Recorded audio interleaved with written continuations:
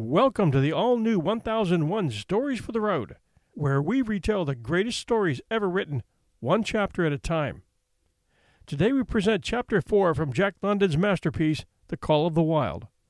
This chapter takes Buck, now the leader of the sled team, to Skagway and Dawson, where orders come through to Perrault to hand the team over to a different government mail runner. The team is run hard, and Dave, another dog that Buck has known now for months, is having trouble keeping up with the team. A side story. When Jack London traveled into the Yukon in search of gold, he was 21 years old. In Dawson, London met up with brothers Lewis and Marshall Bond, and there a St. Bernard and Scottish Collie mixed-breed dog named Jack. Jack was among many dogs labeled as the inspiration for Buck in London's Call of the Wild. Canadian historian Pierre Burton claimed Buck was based on a dog owned by Belinda Mulrooney, owner of the famous Dawson Hotel and Saloon, Fairview, and hailed as the richest woman in the Klondike. The charms of the Fairview and various watering holes kept London in Dawson for 6 weeks, listening to tall tales of the millionaire Klondike kings, and to those who had gone bust as well. But London had waited too long. The bells of the Yukon were now ice-bound. He and Thompson were forced to walk back to their cabin. By the time they arrived, temperatures were plummeting to 40 below. The party set up a routine of collecting ice, chopping wood, and shoveling snow, as well as preparing the 3 B's: beans, bread, and bacon. Their cabin became a social mecca for other snowbound prospectors who dropped by for a game of cards or to listen to London tell his stories of adventures at sea.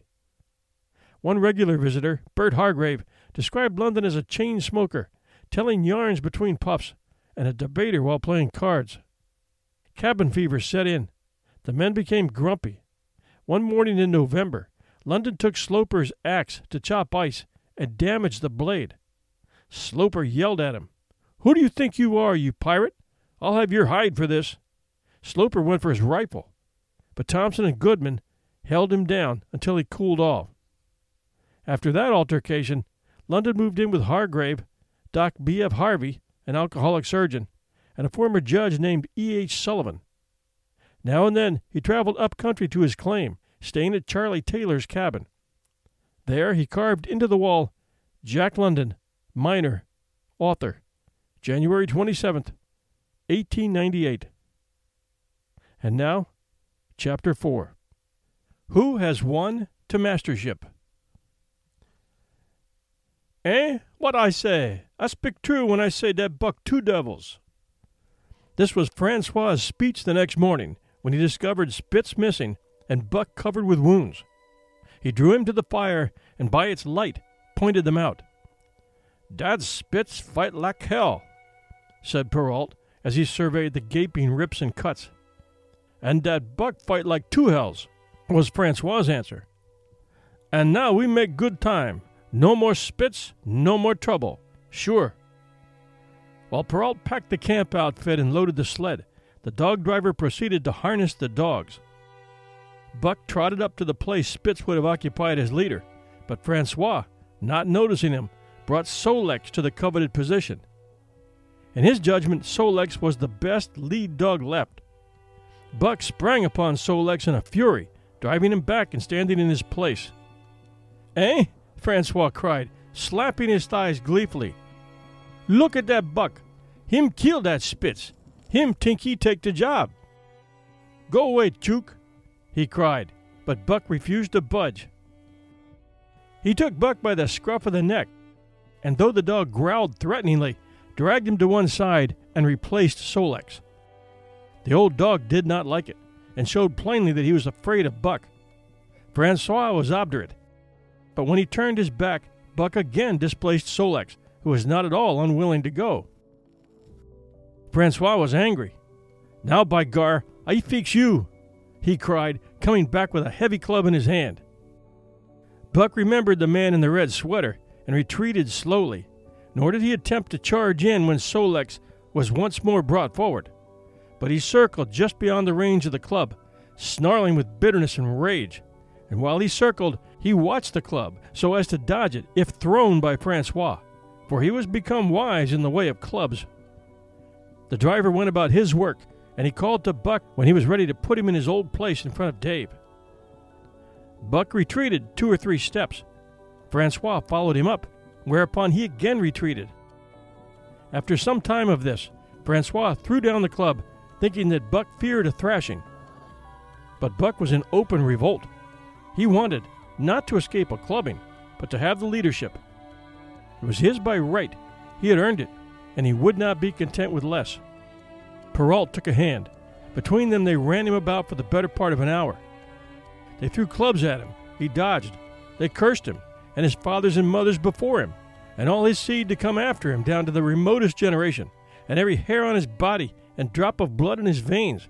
And he answered curse with snarl and kept out of their reach. He did not try to run away, but retreated around and around the camp, advertising plainly that when his desire was met, he would come in and be good. Francois sat down and scratched his head. Perrault looked at his watch and swore. Time was flying, and they should have been on the trail an hour gone. Francois scratched his head again. He shook it and grinned sheepishly at the courier, who shrugged his shoulders in sign they were beaten. Then Francois went up to where Solek stood and called to Buck. Buck laughed, as dogs laugh, yet kept his distance. Francois unfastened Solek's traces and put him back in his old place. The team stood harnessed to the sled in an unbroken line, ready for the trail. There was no place for Buck save at the front. Once more Francois called, and once more Buck laughed and kept away.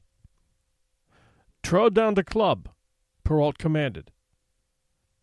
Francois complied, whereupon Buck trotted in, laughing triumphantly, and swung around into position at the head of the team. His traces were fastened, the sled broken out, and with both men running, they dashed out onto the river trail. Highly as the dog driver had forevalued Buck with his 2 devils, he found, while the day was yet young, that he had undervalued.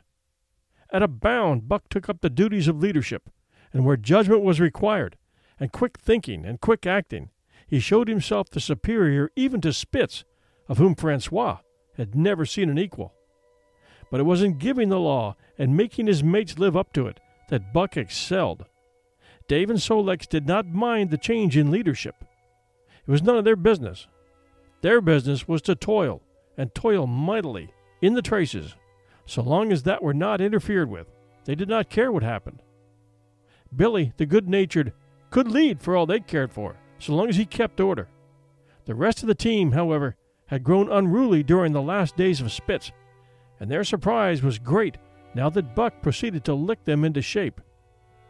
Pike, who pulled at Buck's heels, and who never put an ounce more of his weight against the breastband than he was compelled to do, was swiftly and repeatedly shaken for loafing, and ere the first day was done, he was pulling more than ever before in his life. The first night in camp, Joe, the sour one, was punished roundly, a thing that Spitz had never succeeded in doing.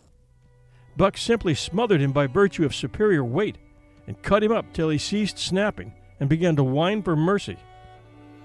The general tone of the team picked up immediately. It recovered its old-time solidarity, and once more the dogs leaped as one dog in the traces. At the Rink Rapids, 2 native huskies, Teak and Kuna, were added, and the celerity with which Buck broke them in took away Francois's breath.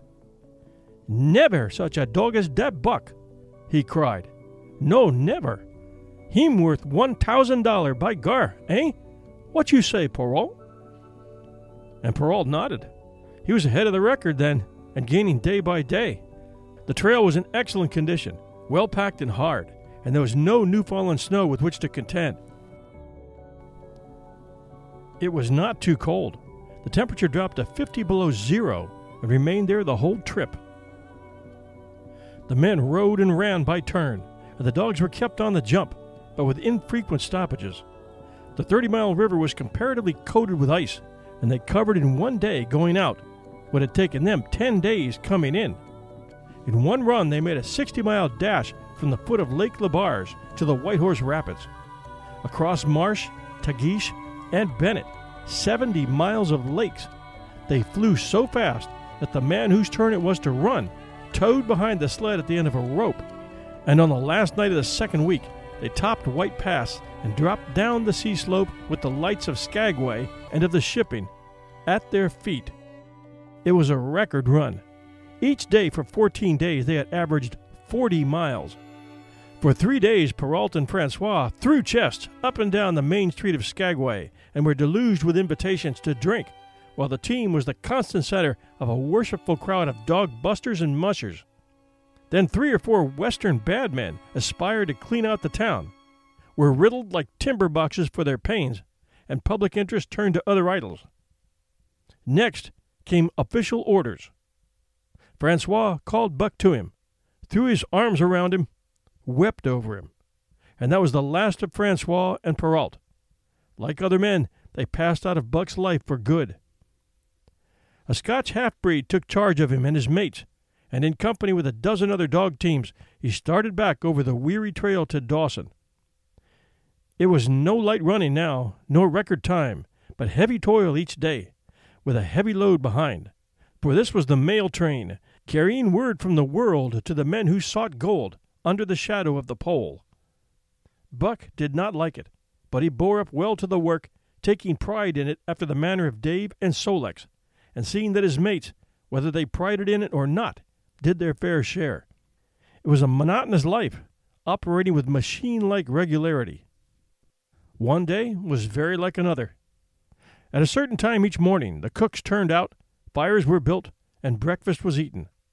Then, while some broke camp, others harnessed the dogs, and they were under way an hour or so before the darkness which gave warning of dawn. At night, camp was made. Some pitched the fires, others cut firewood and pine boughs for the beds, and still others carried water or ice for the cooks. Also the dogs were fed. To them, this was the one feature of the day, though it was good to loaf around, after the fish was eaten, for an hour or so with the other dogs, of which there were 50 and odd. There were fierce fighters among them, but 3 battles with the fiercest brought Buck to mastery, so that when he bristled and showed his teeth, they got out of his way. Best of all, perhaps, he loved to lie near the fire, hind legs crouched under him, forelegs stretched out in front, head raised, and eyes blinking dreamily at the flames. Sometimes he thought of Judge Miller's big house in the sun-kissed Santa Clara Valley, and of the cement swimming pool, and Isabel, the Mexican hairless, and Toots, the Japanese pug. But oftener he remembered the man in the red sweater, the death of Curly, the great fight with Spitz, and the good things he had eaten or would like to eat. He was not homesick. The Sunland was very dim and distant, and such memories had no power over him. Far more potent were the memories of a serenity that gave things he had never seen before a seeming familiarity. The instincts which were but the memories of his ancestors become habits, which had lapsed in later days, and still later, in him, quickened and became alive again.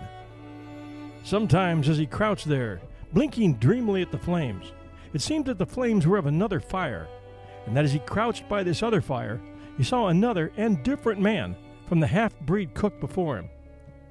This other man was shorter of leg and longer of arm, with muscles that were stringy and knotty rather than rounded and swelling. The hair of this man was long and matted, and his head slanted back under it from the eyes. He uttered strange sounds and seemed very much afraid of the darkness, into which he peered continually, clutching in his hand, which hung midway between knee and foot, a stick with a heavy stone made fast to the end. He was all but naked, a ragged and fire-scorched skin hanging part way down his back. But on his body there was much hair. In some places, across the chest and shoulders, and down the outside of the arms and thighs, it was matted into almost a thick fur. He did not stand erect, but with trunk inclined forward from the hips, on legs that bent at the knees. About his body there was a particular springiness or resiliency, almost cat-like, and a quick alertness as of one who lived in perpetual fear of things seen and unseen. At other times this hairy man squatted by the fire with his head between his legs and slept. On such occasions his elbows were on his knees, his hands clasped above his head, as though to shed rain by the hairy arms. And beyond that fire, in the circling darkness, Buck could see many gleaming coals, 2 by 2, always 2 by 2, which he knew to be the eyes of great beasts of prey. And he could hear the crashing of their bodies through the undergrowth, and the noises they made in the night. And dreaming there by the Yukon bank, with lazy eyes blinking at the fire, these sounds and sights of another world would make the hair to rise along his back and stand on end across his shoulders and up his neck, till he whimpered low and suppressedly, or growled softly, and the half-breed cook shouted at him, "Hey you, Buck, wake up!" Whereupon the other world would vanish, and the real world come into his eyes, and he would get up and yawn and stretch, as though he'd been asleep. It was a hard trip, with the mail behind them, and the heavy work wore them down. They were short of weight and in poor condition when they made Dawson, and should have had 10 days or a week's rest at least. But in 2 days' time, they dropped down the Yukon bank from the barracks, loaded with letters for the outside. The dogs were tired, the drivers grumbling, and to make matters worse, it snowed every day. This meant a soft trail, greater friction on the runners, and heavier pulling for the dogs. Yet the drivers were fair through it all, and did their best for the animals. Each night the dogs were attended to first. They ate before the drivers ate, and no man sought his sleeping robe till he had seen to the feet of the dogs he drove. Still their strength went down. Since the beginning of the winter they had traveled 1,800 miles, dragging sleds the whole weary distance, and 1,800 miles will tell upon life of the toughest. Buck stood it, keeping his mates up to their work and maintaining discipline, though he too was very tired. Billy cried and whimpered regularly in his sleep each night. Joe was sourer than ever, and Sol-leks was unapproachable, blind side or other side. But it was Dave who suffered most of all. Something had gone wrong with him. He became more morose and irritable, and when camp was pitched, at once made his nest where his driver fed him. Once out of the harness and down, he did not get on his feet again till harness up time in the morning. Sometimes in the traces, when jerked by a sudden stoppage of the sled, or by straining to start, he would cry out with pain. The driver examined him, but could find nothing. All the drivers became interested in his case. They talked it over at mealtime and over their last pipes before going to bed, and one night they held a consultation. Dave was brought from his nest to the fire and was pressed and prodded till he cried out many times. Something was wrong inside, but they could locate no broken bones. Could not make it out. By the time Cassiar Bar was reached, Dave was so weak that he was falling repeatedly in the traces. The Scotch half-breed called a halt and took him out of the team, making the next dog, Sol-leks, fast to the sled. His intention was to rest Dave, letting him run free behind the sled. Sick as he was, Dave resented being taken out, grunting and growling while the other traces were unfastened, and whimpering broken-heartedly when he saw Sol-leks in the position he had held and served so long. For the pride of trace and trail was his, and sick unto death, he could not bear that another dog should do his work. When the sled started, he floundered in the soft snow alongside the beaten trail, attacking Sol-leks with his teeth, rushing against him and trying to thrust him off into the soft snow on the other side, striving to leap inside his traces and get between him and the sled, and all the while whining and yelping and crying with grief and pain. The half-breed tried to drive him away with the whip, but he paid no heed to the stinging lash, and the man had not the heart to strike harder. Dave refused to run quietly on the trail behind the sled, where the going was easy, but continued to flounder alongside in the soft snow where the going was most difficult, till exhausted. Then he fell, and lay where he fell, howling lugubriously as the long train of sleds churned by. With the last remnant of his strength, he managed to stagger along behind till the train made another stop, when he floundered past the sleds to his own, where he stood alongside Sol-leks. His driver lingered a moment to get a light from his pipe from the man behind. Then he returned and started his dogs. They swung out on the trail with remarkable lack of exertion, turned their heads uneasily, and stopped in surprise. The driver was surprised too. The sled had not moved. He called his comrades to witness the sight.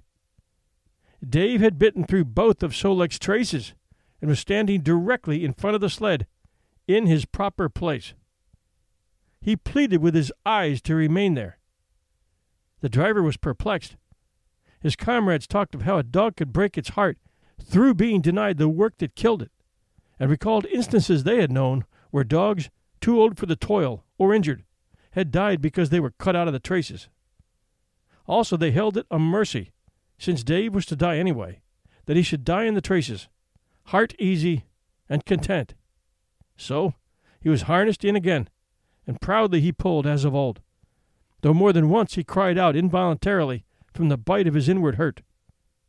Several times he fell down and was dragged in the traces, and once the sled ran upon him, so that he limped thereafter on one of his hind legs. But he held out till camp was reached, when his driver made a place for him by the fire. Morning found him too weak to travel. At harness-up time, he tried to crawl to his driver. By compulsive efforts, he got on his feet, staggered, and fell. Then he wormed his way forward slowly toward where the harnesses were being put on his mates. He would advance his forelegs and drag up his body with a sort of hitching movement, when he would advance his forelegs and hitch ahead again for a few more inches. His strength left him, and the last his mates saw of him, he lay gasping in the snow and yearning toward them. But they could hear him mournfully howling till they passed out of sight behind a belt of river timber. Here the train was halted. The Scots half-breed slowly retraced his steps to the camp they had left. The men ceased talking. A revolver shot rang out. The man came back hurriedly. The whip snapped, the bells tinkled merrily, the sleds turned along the trail. But Buck knew, every dog knew, what had taken place behind the belt of river trees.